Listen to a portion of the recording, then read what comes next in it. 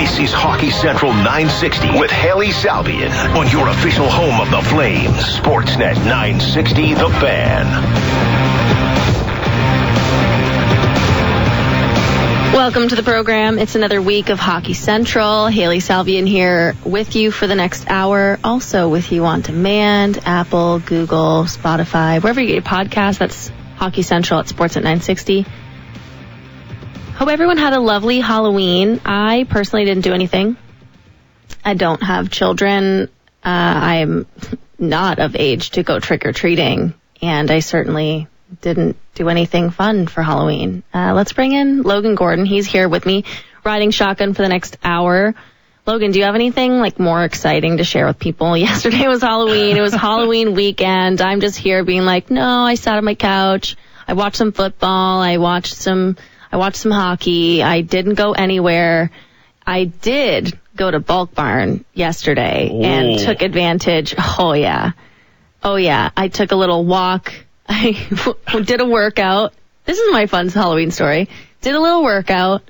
Went for a walk to Bulk Barn because the Halloween candy was cheaper. And they also started putting out the Christmas stuff, which was great. Oh, okay. But yeah, that was my Halloween. I went to Bulk Barn and ate a bunch of Skittles and candy corn by myself last night. Did you do anything? Bring up the mood. Bring up the mood. I'd love to tell you that mine was wildly exciting, but no, I'm with you. I don't have kids, so I'm not in that mode or anything. And I mean, it's Halloween on a Monday, so for most of us, if anything exciting happened, it probably happened on the weekend. I was with you. I was just kind of, chilling. Yeah, I was just kind of snacking on the variety pack of candies that I got. Oh yeah, which one? What's your play? It's the one with all the Tootsie Rolls and the suckers and everything. That's the go-to. Yeah, I'm more of a candy. That's a smart move. Oh yeah, it's the best. I do think they jacked the prices up though, because my Skittles were $11 per pound, kilogram. I don't know. I was that's kind of crazy. I mean, Skittles are pretty light, but I can get pretty expensive pretty fast. Inflation's getting crazy out there right now. Even the Skittle market isn't safe. I know. I should have just gone to the dollar store. Are you usually a Halloween person? Are you? No. You're not a costume or? No. The best Halloween stuff that I have, the best Halloween content, is all of my costumes when I was a kid. There's a picture in an old scrapbook of, my one friend. She's she's for children, so this was probably wildly inappropriate, but one friend, she's a devil. She's supposed to be a sexy devil. Another girl is dressed as a witch. And they're looking cute, their hair's done, their makeup's done, and I'm standing there with a pair of beat up New Balance sneakers, a black cloak, a staff, and a Grim Reaper mask on. Just slightly different vibes from Haley, just a little bit. The vibes were way off, but they were perfect at the same time. All of my girlfriends are dressed, witch, a devil, I'm gonna be a cat, and I'm in a Grim Reaper costume. It's probably my favorite picture I have of me as a child. I've also gone as an alligator. So it was great. I saw some of the Flames costumes. Some of them were pretty good. I didn't really know. Some of them I didn't really know what they were doing. We just got a note from the text line 960 if you guys have any funny Halloween stories, because Logan and I certainly didn't do anything. Obviously, I peaked when I was dressed as the Grim Reaper when I was 12 years old. So if you guys have anything that you guys got up to, 960, we got one message. Did you guys see the guys dressed up at the Flames game of the many faces of Daryl Sutter? I didn't see that. Somebody dressed up as Daryl in the crowd? This is news to me, too. I haven't. Oh, man. That's first. I'm going to have to look this up now. Yeah, I'm going to have to pull that. Someone's got to pull that up on Twitter. That's incredible. I saw some of the, the memes that were kind of the Spirit Halloween costume kits or whatever, and there was one for Daryl Sutter and stuff like that, but I didn't see that somebody dressed up as Daryl. Are you kidding me? That's incredible. For the whole night. You can't smile at all. He's not that grumpy. That's really great. We love that. Now. Yeah, that's great. I love that. I love watching the Halloween costumes. I love seeing the commitment to the bit. I feel like Blake Coleman always has some of the best costumes. I think I saw there was an NHL post about it. And at one point, when he was playing for the Devils, I think, I saw the picture on social media. He dressed up as a Dallas Cowboys cheerleader, and his wife dressed up as a player for the New Jersey Devils. And I love, like, it's so funny. I love seeing their personality and the creativity come out. Brady Tkachuk has, you know, the commitment to doing what is he? He did characters? Yeah, I almost said Will Smith. That was incorrect. The Will Ferrell characters all the time. But anyways, Halloween was last night. My question for you, Logan, yes. and dear listeners, are you the one, like, it's November 1st now. Are you breaking out the Christmas stuff? Oh, I was that guy. I've been now. I'm my family on my dad's side. There's a lot of military service, so I was never that big of a deal to me. But I've been sort of guilted the last couple of years into the, hold off until after Remembrance Day. I love Christmas. I could go Christmas all year long. It's one of my favorite holidays. I love everything about it. So I generally am now into Christmas mode. I'm starting to think about gifts and everything else. Mm-hmm. But I'll try to hold off on any of the going too far on the decoration things until after Remembrance Day. I've fallen into that the last couple of years. But I'm now very firmly focused on Christmas over the next couple weeks. Mm-hmm. Yeah, when I was at Bulk Barn, I picked up a Christmas chai tea. So I'm getting there. I'm moving into the Christmas spirit. I'm not going to decorate and stuff, but I will definitely, I love the coziness that comes with this time of year. Anyways, I found the Daryl Sutter costume. I retweeted it on my Twitter feed, at Haley_Salvian. And yeah, it's pretty great. There's Coach Daryl, Player Daryl, Practice Daryl, and then there's a Farmer Daryl. So it's pretty great. I retweeted that if you guys are listening and you didn't see that as well. So thanks for bringing it up for us. But this is Hockey Central. We'll move on from the Halloween and the Christmas talk because it's a Flames game day. Kind of buried the lead there. The Seattle Kraken are in town. Puck drop at 7 o'clock Mountain, 9 o'clock Eastern. 12 games tonight. Oh boy, super fun. We love that. Let's go to the Atlas Pizza hotline because it's time for the Tuesday Pat Chat with DJ Powerplay. DJ Patty P. It's Pat Steinberg. Hey, Hello, Pat. friend. Hi. Hi, friend. I thought you had a name for it. I called it the Tuesday Pat Chat. Oh, okay. Did you not hear that? Else. Well, I heard that. I just thought you had something else for it. That's all. Would you like to rename your segment? No, I'm perfectly fine with it having no name. Just hi, Pat. No. That works. No. That's really lame. We're not doing that. Okay. It's a Tuesday Pat Chat. I'm good. How are you? We were just talking about Halloween and Christmas.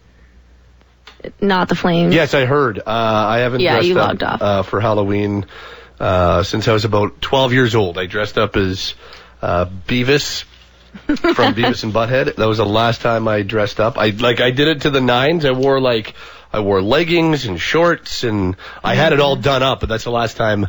That's the last time I dressed up. So that was a long time ago. Oh man, yeah, I dressed up as the Grim Reaper. I don't know if you heard that. No, I did not hear that part. That was actually yesterday. I just walked around the neighborhood in a Grim Reaper costume. Did you have the sickle? Yes. Oh yes. Well done. No. So it's a game day. Seattle Kraken are in town, Pat. We saw some new look lines at practice on Monday. Looks like it was an optional skate today. What do you think? Are we going to see those new look lines? I know we got to wait till warm up, but where are you leaning? I see it's going to be Dan Vladar versus Joey Decord tonight. Looks like Adam Ruzicka is going to make his season debut. So that means Kevin Rooney's coming out. Connor Mackey was skating with the extras as well. What can you tell us from morning skate? What do you think? Are we going to see some new looks on the forward group? I think so. I think we will, at least to start the game.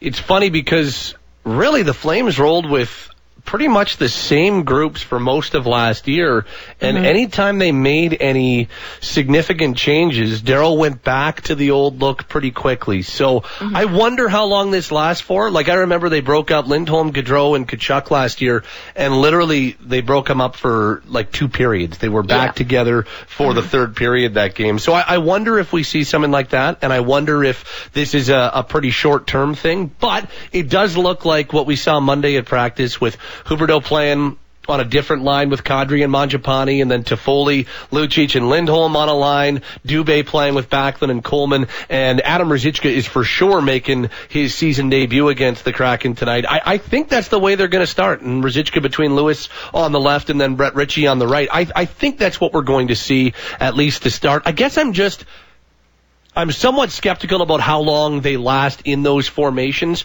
I'm not saying that everything reverts back to what we've seen through the first 7 games. I just wonder how long Lucic stays with Lindholm and Toffoli, and does Dubé get a bump there? I wonder about that. I wonder if Lucic isn't better suited on a line with Backlund or a line like he was with Ritchie and that group. So I'm curious as to how long they last for, but I do think that's the way they're going to start, and I'm okay with that. I mean, I personally thought that there was reason to be patient with the Toffoli, Huberdeau, Lindholm hookup, and I thought that they had their best game of the season Saturday against Edmonton. But just listening to Darryl Sutter speak after practice or after morning skate on Tuesday, and even hearing him talk yesterday on Monday, he wants more from his wingers, and he's looking for more from his wingers. He's liked what he's gotten from Kadri. He's loved what he's gotten from Backlund, and he's been pretty complimentary of Lindholm's game, even though Elias has been really hard on himself. Darryl has had lots of good to say about Lindholm's game, but it's the winger play that Darryl really wants to take a step forward, and that's the area where he feels his forward group needs to take the biggest step. So I think that's the biggest reason why we're seeing these changes, and we'll see how long they last for, but I'm expecting that's the way they go. We'll find out in warm-up around 6:30 on Tuesday night, but I'm expecting that's the way they'll go to start, and then we see how long they end up lasting for overall. Well, it's interesting because we heard from Darryl, in training camp, right, when, we see some of these lines, and the question that he was kind of talking about is, is Jonathan Huberdeau a Lindholm guy, or is he a Kadri guy? Yep. And we're going to get our first look at maybe figuring that out with we saw at practice Huberdeau, Kadri, Mangiapane. I agree with you. I don't know how long you're going to see Lucic with Lindholm and Toffoli. Maybe he adds that, puck retrieval, get it out of the corner and into the guy's hands in the slot element to the top 6. We've seen the Flames try that in the past with Ritchie going up in the top 6, etc. But I'm curious, what do you think? Do you think that Huberdeau might be more of a fit with Nazem Kadri, given that Kadri is really good at driving play and pushing the pace? And given the fact that, I don't know, is it such a simple thing as maybe Huberdeau wasn't used to playing with 2 guys who are right shots in Lindholm and Toffoli? Now he's got 2 guys who shoot left beside him. What do you think?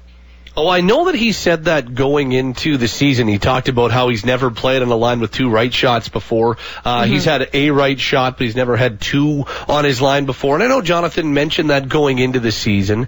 And I do think, I get why fans are super excited about the potential of Mangiapane, Huberdeau, and Kadri all playing together as a line, because Nazem's been great to start the year. His first 7 games as a member of the Flames almost tied a franchise record for points to start a season. He had a point streak of 6 games before it was finally broken against the Oilers on Saturday night. But I understand why there's a lot of excitement about the potential of that line, because I look and I said, damn, that could be a really good line. I just wonder about the trickle down from there. And I still think there's a lot about the Lindholm, Huberdeau, Toffoli line that could work. And I saw a lot of encouraging signs from it on Saturday against the Oilers. That was by far Lindholm's best game of the season. If you go take a look at the on-ice scoring chances, on-ice shot attempts, Lindholm was dominant against the Oilers at 5-on-5. And I know they don't win the hockey game, but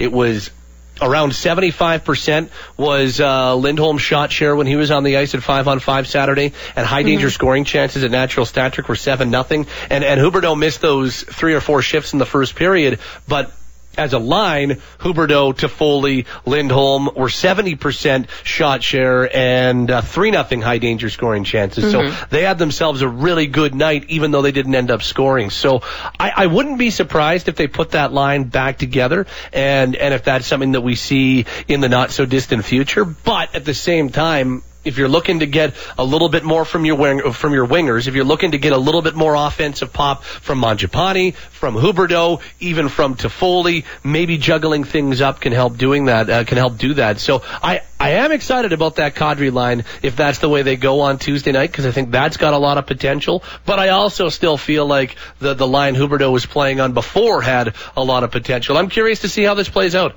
It's a good problem to have this many options, that Daryl Sutter can shake things up in this way. I know a thing last year was, but doesn't it, things were kind of, I think sometimes we're stuck last year though, right? Because before Toffoli came in, I mean, there wasn't really anyone, when they wanted to shake up the top line, even if there were times when, I know they were really great, but if there were times where Daryl wanted to shake things up, he didn't really have options to, because he didn't have definitive top 6 guys to just slot up there. Having more options is a good thing.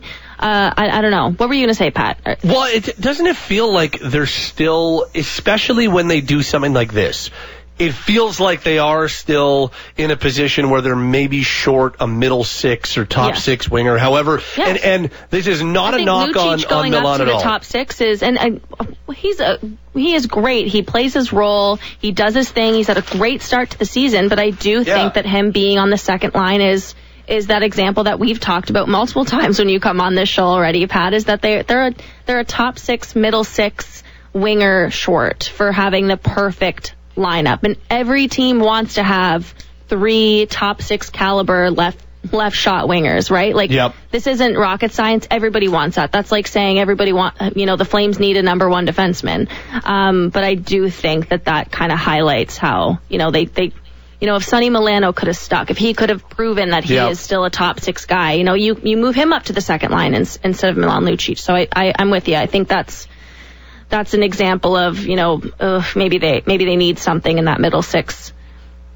Well, and maybe it's as simple as Dubé and he and Lucic flip-flop at some point, and I know that Daryl and the coaching staff really like Backlund and Coleman together, and I don't even see that as a third line. I know that when we tweet out lines, they're usually number 3. No, and Backlund is leading the team in 5-on-5 ice time right now amongst forwards. They're not being used as a third line. It's funny. Remember how we always talked about recreating Coleman, Gord, and Gaudreau from Tampa Bay? For sure. They weren't deployed as a third line in Tampa Bay. They were deployed like a number 2 line in terms of their minutes, and that's kind of what we're seeing from the Backlund line. So they want to keep Backlund, Coleman together, so I get putting Dubé there.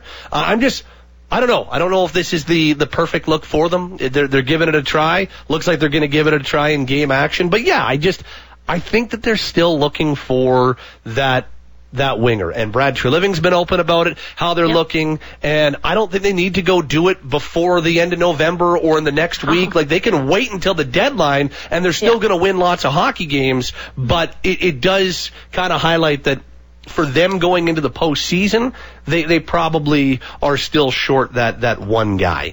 Yep, I'm with you. And you're right. Michael Backlund and Blake Coleman are leading the team in terms of the forward group in 5-on-5 ice time. So, we can call them the third line, but they're certainly not deployed as the number 3 option for Daryl Sutter. The thing with Lucic going up to the second line is I liked the fourth line a lot. I know you want to get Ruzicka in, but I liked him on that fourth line. I thought, the one play that he made in the Edmonton game, I mean, it was just such a great puck retrieval around the boards, kicks it out to the front of the net, and Brett Ritchie's right there. Connor McDavid loses the puck battle, and they score. That was the Edmonton game, I think. I'm a little fuzzy brain right now. Yeah, it was. Too much walking around the neighborhood in my... it's that Grim Reaper brain. Yeah. Brain's dead. I was on it. We're good. But that was a great play. I mean, that's what you want your fourth line to do. You want them to go out and make plays like that. So that's the one thing for me is it's not just the middle 6, top 6 winger thing. I really liked the way that the fourth line looked. So we'll see how things look tonight. Well, that's been my argument all along, just quickly. That was my argument all along for keeping Huberdeau, Lindholm, Toffoli together, is that the other three lines seem to have found their way. The way you want it, right? Yeah. Exactly. Yeah. Which is why it wouldn't be crazy, or I definitely won't be surprised if in the not-so-distant future they go back to the lines that we've seen for most of this season. Yeah, and that's probably because, again, the fourth line maybe isn't clicking the way you want it to, or things, the quote-unquote bottom six isn't working as well as it was. So I'm with you. We'll see. We'll see how long. We'll see at warm-ups if that's even what they end up looking like. We've seen Daryl do this before. We've seen different players in different spots in line shuffles, and then the puck drops, and it's completely different. So we'll see what happens tonight against Seattle. What are you expecting tonight, Pat? The Kraken have had an okay start to the season. They're 4-4-2. The Flames have obviously had a really good start. What are you looking for tonight between these two teams? Well, the Kraken have actually been a pretty solid team this year. They currently sit number 4 in terms of 5-on-5 possession through their 10 games so far. They seem to have been controlling a lot of play, and more so, they've done a really good job of limiting chances, limiting attempts, limiting shots against. They've been a pretty stingy team in that regard so far this year. The goaltending still remains an issue, and they're going to go Joey Decord in this one against the Flames, which is interesting. But Grubauer's hurt, so they don't have, their goaltending options are not where they'd like them to be right now. But 5-on-5, they've been a pretty solid team. They're number 4 in terms of shot attempts against per 60 minutes. They are doing a really good job of limiting high danger scores. Opportunities. They sit near the top of the league in that regard. They're a stingy team. They've done really good work in dialing in that part of their game, and they are a team that is not going to go out and, despite what we're seeing from Matty Beniers and how he's been plugged in and how well he's been great. And we saw him in his NHL debut, remember, at the Saddle Dome, and instantly you're like, damn, this guy's ready.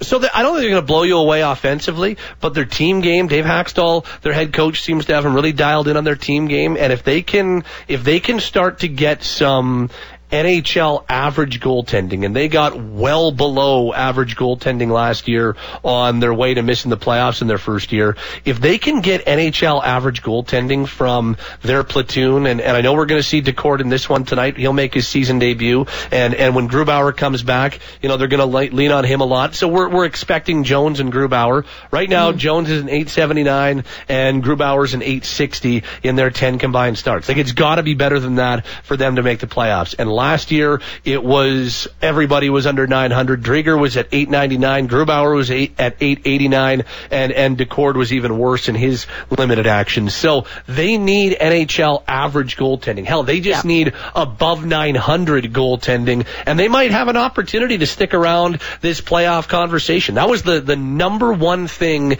that tanked them last year, was how poor their goaltending was. I think if they had even NHL average goaltending, they would have been in the wild card conversation right to the very end, because they do play a really committed team brand of hockey, and I think we're going to see that tonight. We'll see if they can get some saves. Joey Decord has 1 win in his NHL career. That was with the Ottawa Senators in the 2020-21 season, and he went 0-4 with the Kraken last season, and he has not played for the Kraken yet this year. So Joey Decord's going to make his season debut tonight against the Calgary Flames, and again, he has 1 win in his career. He's 14 games played, so he's 11 starts. He's 1-8-1.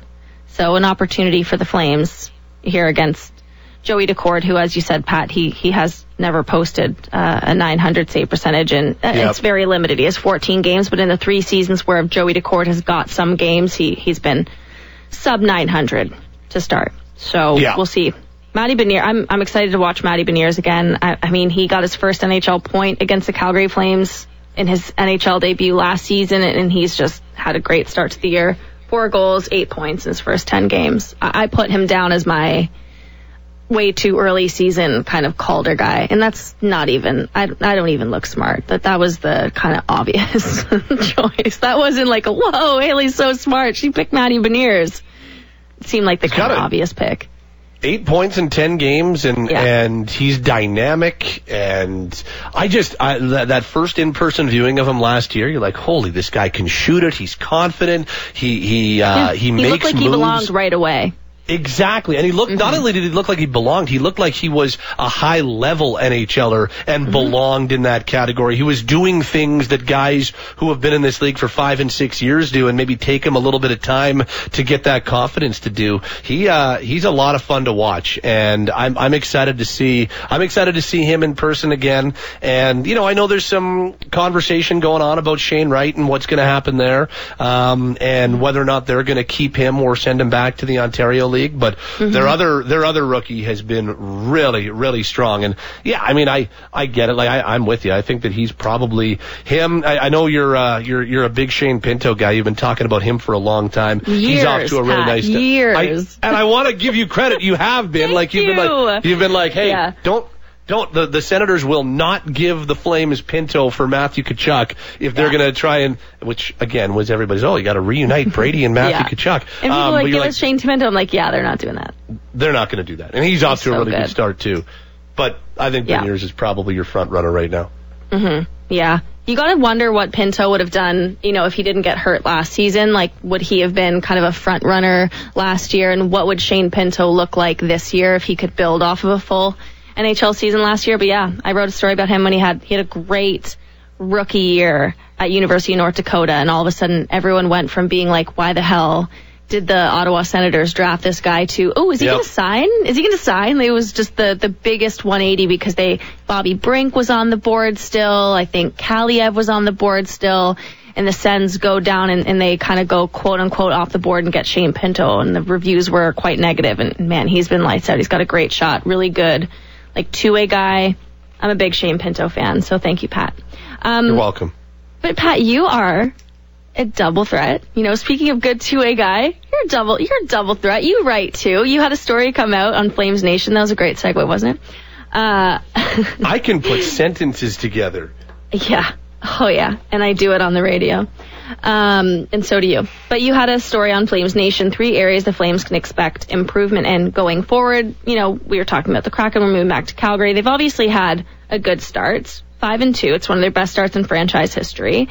The positives have outweighed the negatives, Pat, but there is some stuff that is still expected. Can you just take us through? We've got a couple more minutes left with you. Can you take us through those 3 kind of key areas that you went into? And again, if you guys are listening and you want to read the story, it's on Flames Nation.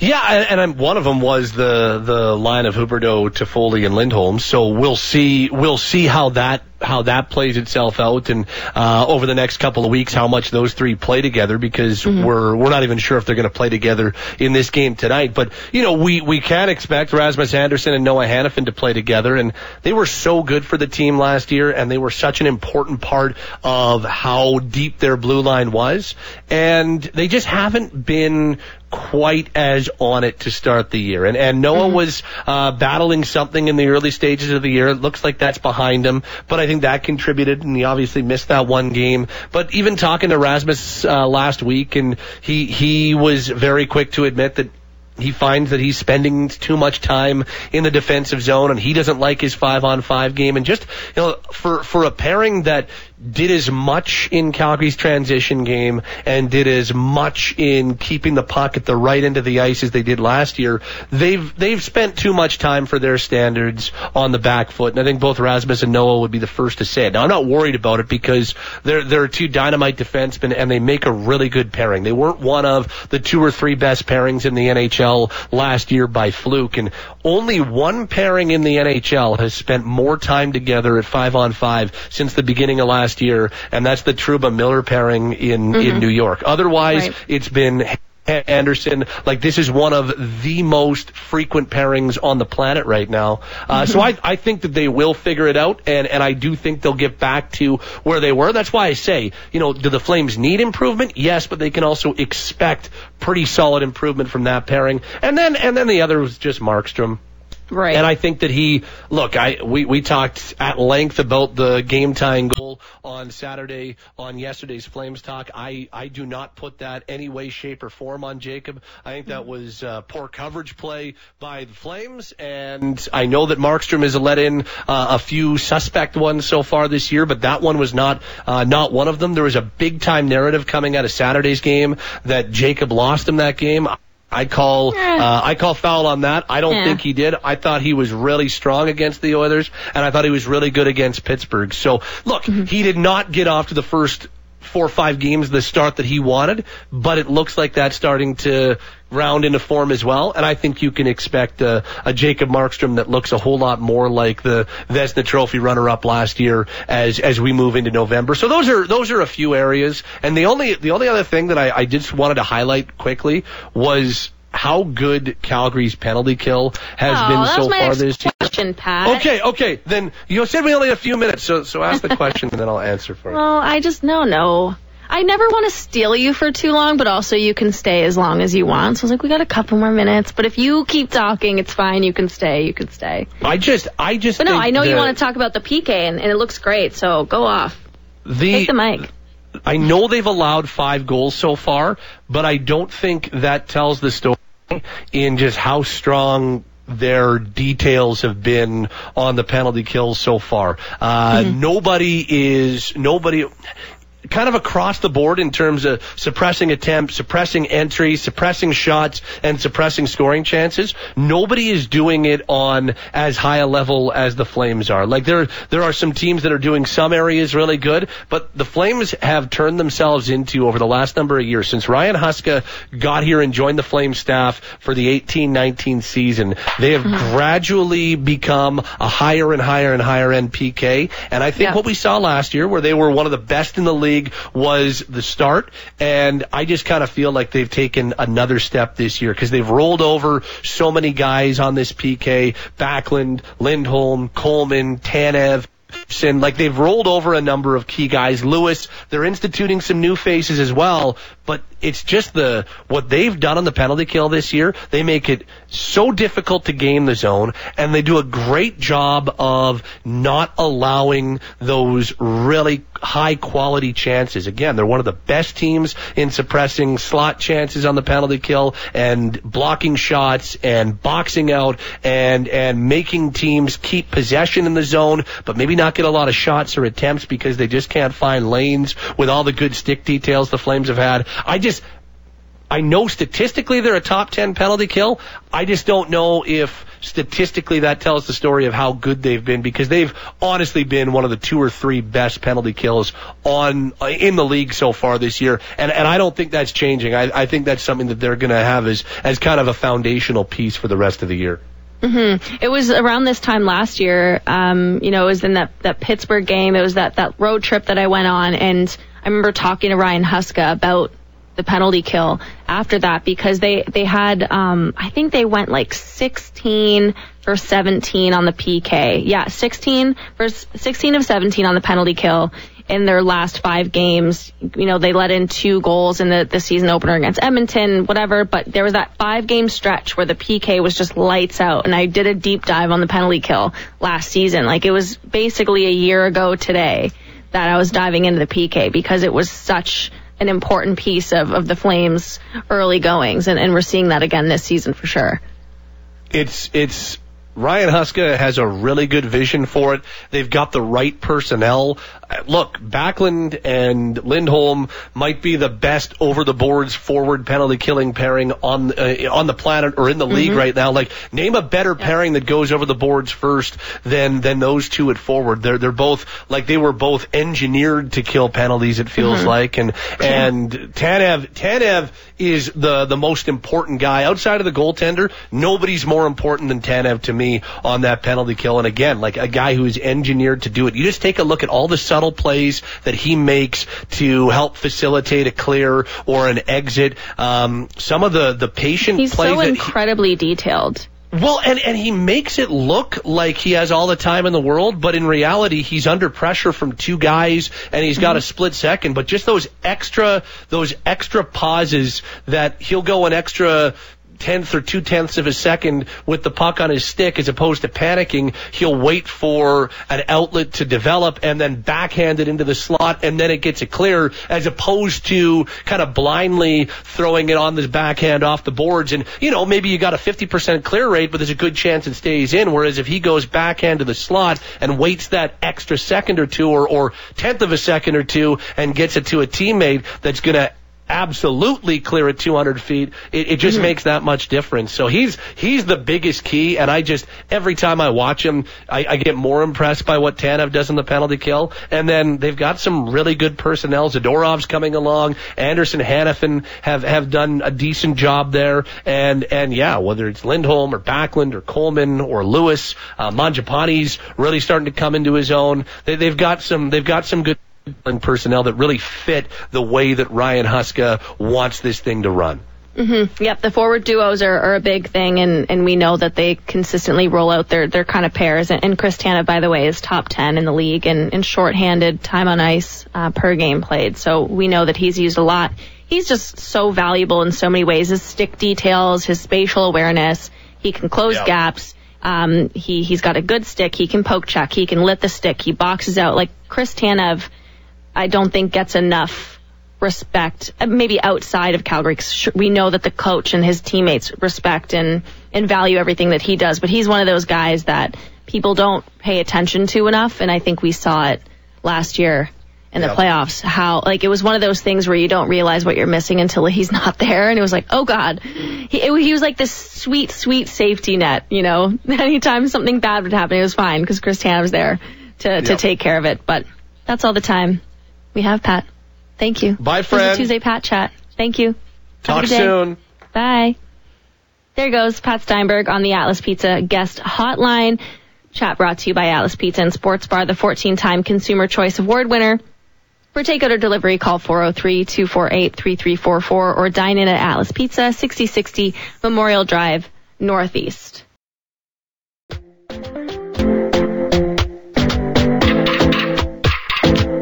Listening to Hockey Central 960 with Haley Salvian on your home of the Flames, Sportsnet 960 The Fan. Welcome back to the program. We're going to go right to the Atlas Pizza hotline again. It's a busy show. Bringing all my friends on. We've got Ryan Clark from ESPN joining the show. Ryan, how are you?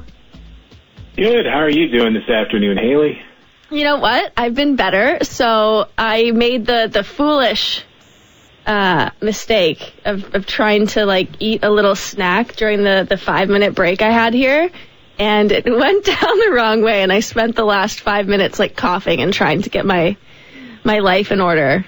So it's not that great. Is not the most Haley Salvian story imaginable. I don't know what is. My technical producer here, Andrew, is just watching me through the screen, choking and sneezing and coughing, and I'm getting the countdown in my ear, yeah, we're back in 30, and yeah, yeah, we're good, crying. So yeah, welcome to the show. Thanks for having me. All right, so it's a Flames game day. This is Sportsnet 960 in Calgary. So we've spent the last little bit with Pat Steinberg, kind of teeing up the matchup. You are a national reporter with ESPN now, and congratulations. I know I've said that to you in person and personally, but congratulations on this new position. But you did spend last year covering the Seattle Kraken, so I do want to kick off with you. The Kraken are off to a good start to the season, 4-4-2. What's been different in what you've seen from the Kraken this season, maybe versus their first year? Sure. Well, for starters, thank you, and also congrats to you and your Globe. But we'll go ahead and start talking about hockey before people go, oh, my God, let me turn this off. But in all seriousness, with the Kraken... No, I spent 20 minutes off the top talking about, the Halloween costume I wore when I was 11, so it's fine. You're good. You've got time. All right, then, but going back to the Kraken, when you look at sort of what has changed with this team, you can point towards the fact that there's a couple things. One of them being, you look at just the introduction of what someone like Andre Burakovsky and Oliver Bjorkstrand bring. Mm-hmm. Those are two forwards that just weren't on this team last year. Right now, Burakovsky is tied for second in scoring 8 points through 10 games.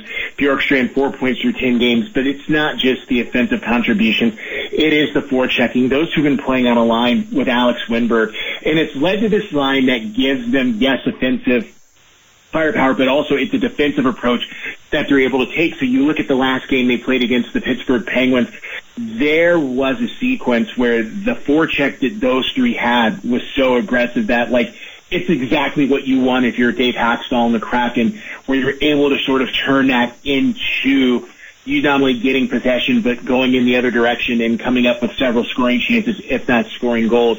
Another thing, of course, is Matty Beniers. The reality is this, like, Matty Beniers was drafted with the expectation that he could be a top 6 center. As a rookie, he is a top line center. 8 points, 10 games. He's playing 17.39 a night. That's one of the highest times of ice for a forward on the Kraken this year. I mean, he is doing everything that you would want, including he leads that team in power play ice time. But then you think about the contributions of someone like Jaden Schwartz, who's at a point per game. And again, what you're seeing is you're seeing a team that's scoring, you're seeing a team that's defending, but of course, one of the big questions is goaltending, which that was one of the questions last year as well.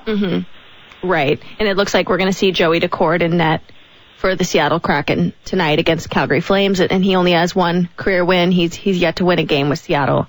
So we'll see. We'll see how the goaltending stacks up. You know, but I want to stick with Matty Beniers with you, Ryan, for a minute, because you had a really great story out on ESPN last week, the NHL rookie rankings. I assume this is going to be a regular piece for you, and it's awesome. It's basically like our low-key way of tracking who's the most important rookie, who's going to win the Calder. And in week 1, it's Matty Beniers off the top, and we've got Jake Sanderson from Ottawa, Logan Thompson in Vegas, Shane Pinto. There's a ton of rookies making an impact early on in the league so far. Which ones really stand out to you the most, maybe instead of or as well as somebody like Matty Beniers? Well, kind of going what you just said, you look at someone like Jake Sanderson. I mean, he is doing a lot for the Ottawa Senators. I mean, we think about Jake Sanderson and the conversations typically around his ability to move the puck, but he is playing top 4 minutes. He's on the penalty kill. He's on the power play.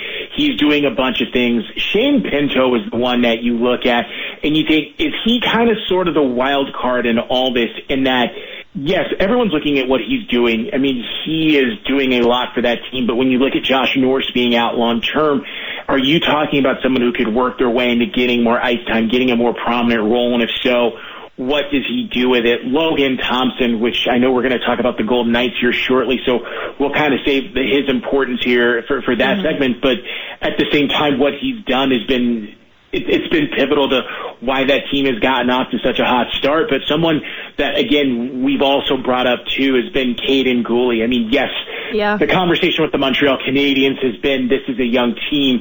They're putting their young guys out there. They're letting them get a feel for it. But when you look at Caden Gooley, there really isn't anything that he can't do for that team, whether it's him, whether it's Jordan Harris, whether it's Arbor, Jake Hodge. Like, it really doesn't. Jonathan Kovacevic, it doesn't matter. Like, these are all 4 defensemen that do a lot of things for that team. But when you look at the role that someone like Gooley plays, it's a lot of heavy lifting, and it's done with the idea of there's what he's doing this year, but think about what he could be a year, 2, 3 years from now. And you're talking about someone who could easily be one of the better defensemen in the NHL. Yeah. I'm a big Shane Pinto fan. We was talking about this when Pat Steinberg was on. I wrote a story when I was in Ottawa about him. I mean, the thing that's crazy or impressive, and we see this a lot, but it wasn't until Shane Pinto was 15 years old that he, even started taking hockey seriously. Like, he told me when I wrote this story when he was still at University of North Dakota, the year he won the NCHC Rookie of the Year, and he led North Dakota in scoring. They were one of the best teams in the NCAA. Until he was 15, this guy dreamed of playing for the Philadelphia Phillies. And, just so quickly he changes gear, and now he's, a great middle 6 center for the Ottawa Senators. So he's been a really fun player to watch come up. So I like the rookie watch. I like the Montreal Canadiens this year. Like, they're the really fun bad team. Even though they're still winning some games, but they're the most fun bad team to watch right now. Well, but when you look at them and you look at, let's say, other teams that have struggled, the reality of it is this. There are teams that have struggled because at one point in time they were in a position to win. All of a sudden, not all of a sudden, but over time, of course, the roster gets older. Players get more expensive. You're not drafting as high, and sort of the demise are things that you could kind of see coming. Whereas if, like, you look at the Canadians and where they're at right now, they're kind of at that point where it's like, are they a team that's maybe not expected to get a playoff spot? Yes. But at the same time, are they a team that has a lot of young pieces that are either playing in the NHL, AHL, or still developing elsewhere that makes people wonder what they could be in a few years? Absolutely. You take that. You take what Martin St. Louis has done. You take the fact that there are other young players there like Nick Suzuki, Cole Caulfield, that they've shown people, hey, this is what the future could be.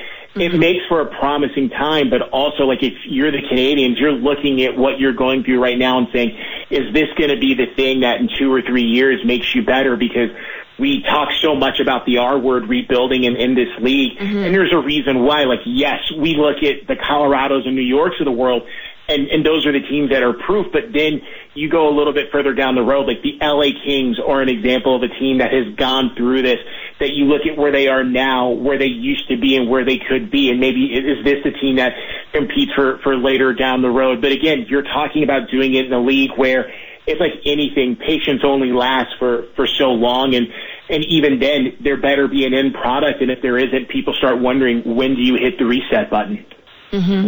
So one of the other stories that you had, Ryan, was about the Vegas Golden Knights. Again, this is on ESPN.com from Ryan, who's one of the new national writers at ESPN. He's with us here on the Atlas Pizza Guest Hotline.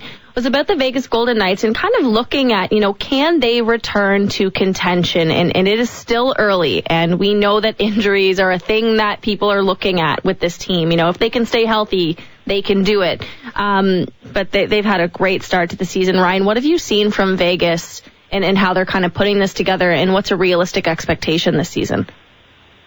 In terms of what they've done to put it together, it's a few things. The first is they just score, and they score a lot, and they get offensive contributions, which is the thought of what that team is going to be. I mean, Jack Eichel's 10 points, 10 games. Chandler Stevenson, look, again, we talk so much about second-line centers, and Chandler Stevenson has not only won that role, but he has 8 points in 10 games. He, Mark Stone, and Jonathan Marchessault are all in a three-way tie for second in scoring with that team. But then you look at the contributions from Shea Theodore, Alex Pietrangelo, Braden McNabb, Zach Whitecloud. I mean, you know this by looking at a team like the Calgary Flames and the Colorado Avalanche and others as well. You want to see a successful team, well, then look at what contributions they get from their defensemen. If you can get 4 defensemen who are able to give you upwards of 20 points a season, that's going to put you in a position to succeed. But then let's go back to what we talked about with Logan Thompson and goaltending. I mean, we're, of course, seeing that the league, this is one of tandems, unless, again, you have someone like a Hellebuck or Andre Vasilevsky, who can play you but more than 60 games a season. But what Logan Thompson and Aiden Hill have done so far, all they've done is go 8-2 with a combined 1.7 goals against, 0.941 saves percentage. Whatever. That'll play. That'll definitely play. But with Logan Thompson, I mean, you're talking about someone who is a rookie, who has gone 4-2, whose goals against is 169, whose save percentage is .943, and you're looking at someone with him in that he is exactly what teams are looking for, and not only a rookie contributor, but a rookie contributor on a cheap contract. So when we look at the team like the Golden Knights and ask, like, how are they able to make it work? That's just it, is having guys like Logan Thompson on these cheap contracts perform in such a big way. That makes it so important. But then it's the other thing, too. You look at the Knights, you look at their defensive structure, and that's one of the reasons why Bruce Cassidy coming there was thought to be such a big deal for that team. Is, like, you're looking at a team that, like, right now, they've only given up 17 goals against. That's, I believe, the fewest in the NHL. In fact, it is the fewest in the NHL. No one else is still in the teams. Their goal differential is a +15. That's second in the league, only to the Bruins. And again, when you can have that cohesion, it's huge. Now, yes, it is just 10 games. A lot can change. But if you are looking at what the Golden Knights have done through 10 games, this is why the expectation in that market is this should be a team that should only get to the playoffs, but really has the opportunity to potentially win it all or come close. Amazing. Well, thank you so much, Ryan. I know we didn't have a ton of time with you, but thank you. That was a great look around the matchup tonight and just the Pacific Division, because that's where the Flames reside. So thank you so much for the insight. Thanks for having me. All right, there he goes, Ryan Clark on the Atlas Pizza Guest Hotline. Just a reminder that chat was brought to you by Atlas Pizza and Sports Bar, the 14-time Consumer Choice Award winner. For takeout or delivery, call 403-248-3344 or dine in at Atlas Pizza, 6060 Memorial Drive Northeast. That's all the time we have today. Thanks, everyone, for listening to Hockey Central on Sportsnet 960.